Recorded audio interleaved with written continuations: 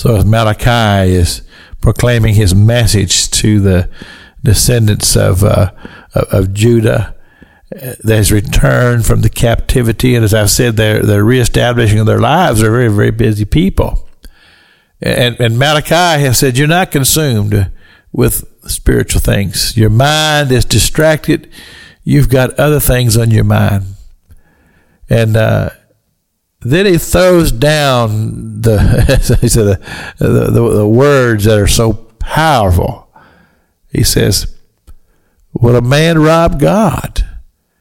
Well, we have to put this in context, because he's talking about the willingness to depart from their finances to give to the reestablishing of the temple, that the temple could be rebuilt. But see, it's more than just that.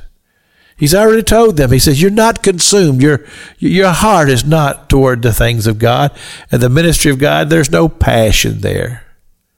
So he says, will a man rob God? And they say, well, how do we rob God? And he says, in your tithes and your offerings.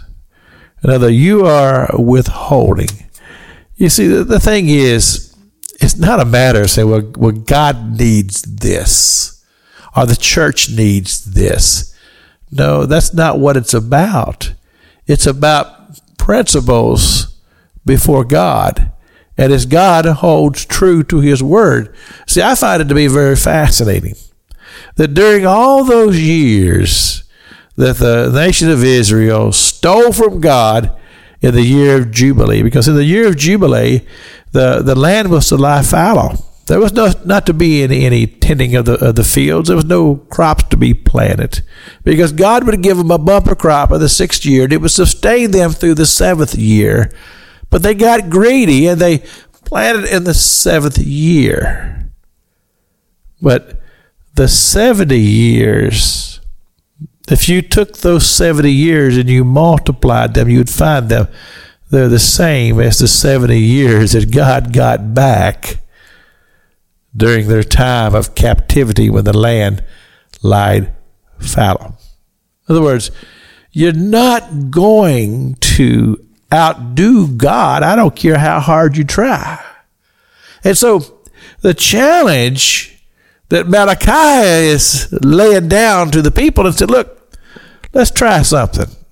And I'm going to put it in more of a modern term. Let's see if we can outgive God. And I think that's a great challenge.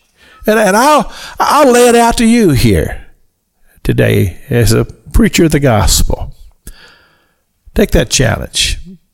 See if you can outgive God. See if you can just give away so much that the blessing never comes back to you. See, that's what Malachi is saying. He said, you've robbed from God, but in reality, you've really robbed from yourself, because you've taken yourself out of the channel of blessing, and you've put your dependence in things that you can hold in your hand or you can see with your eyes, and that's where your faith lies.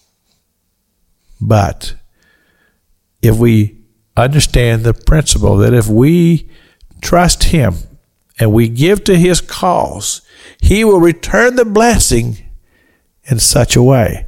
This is Pastor Jack King with the gospel on the radio broadcast.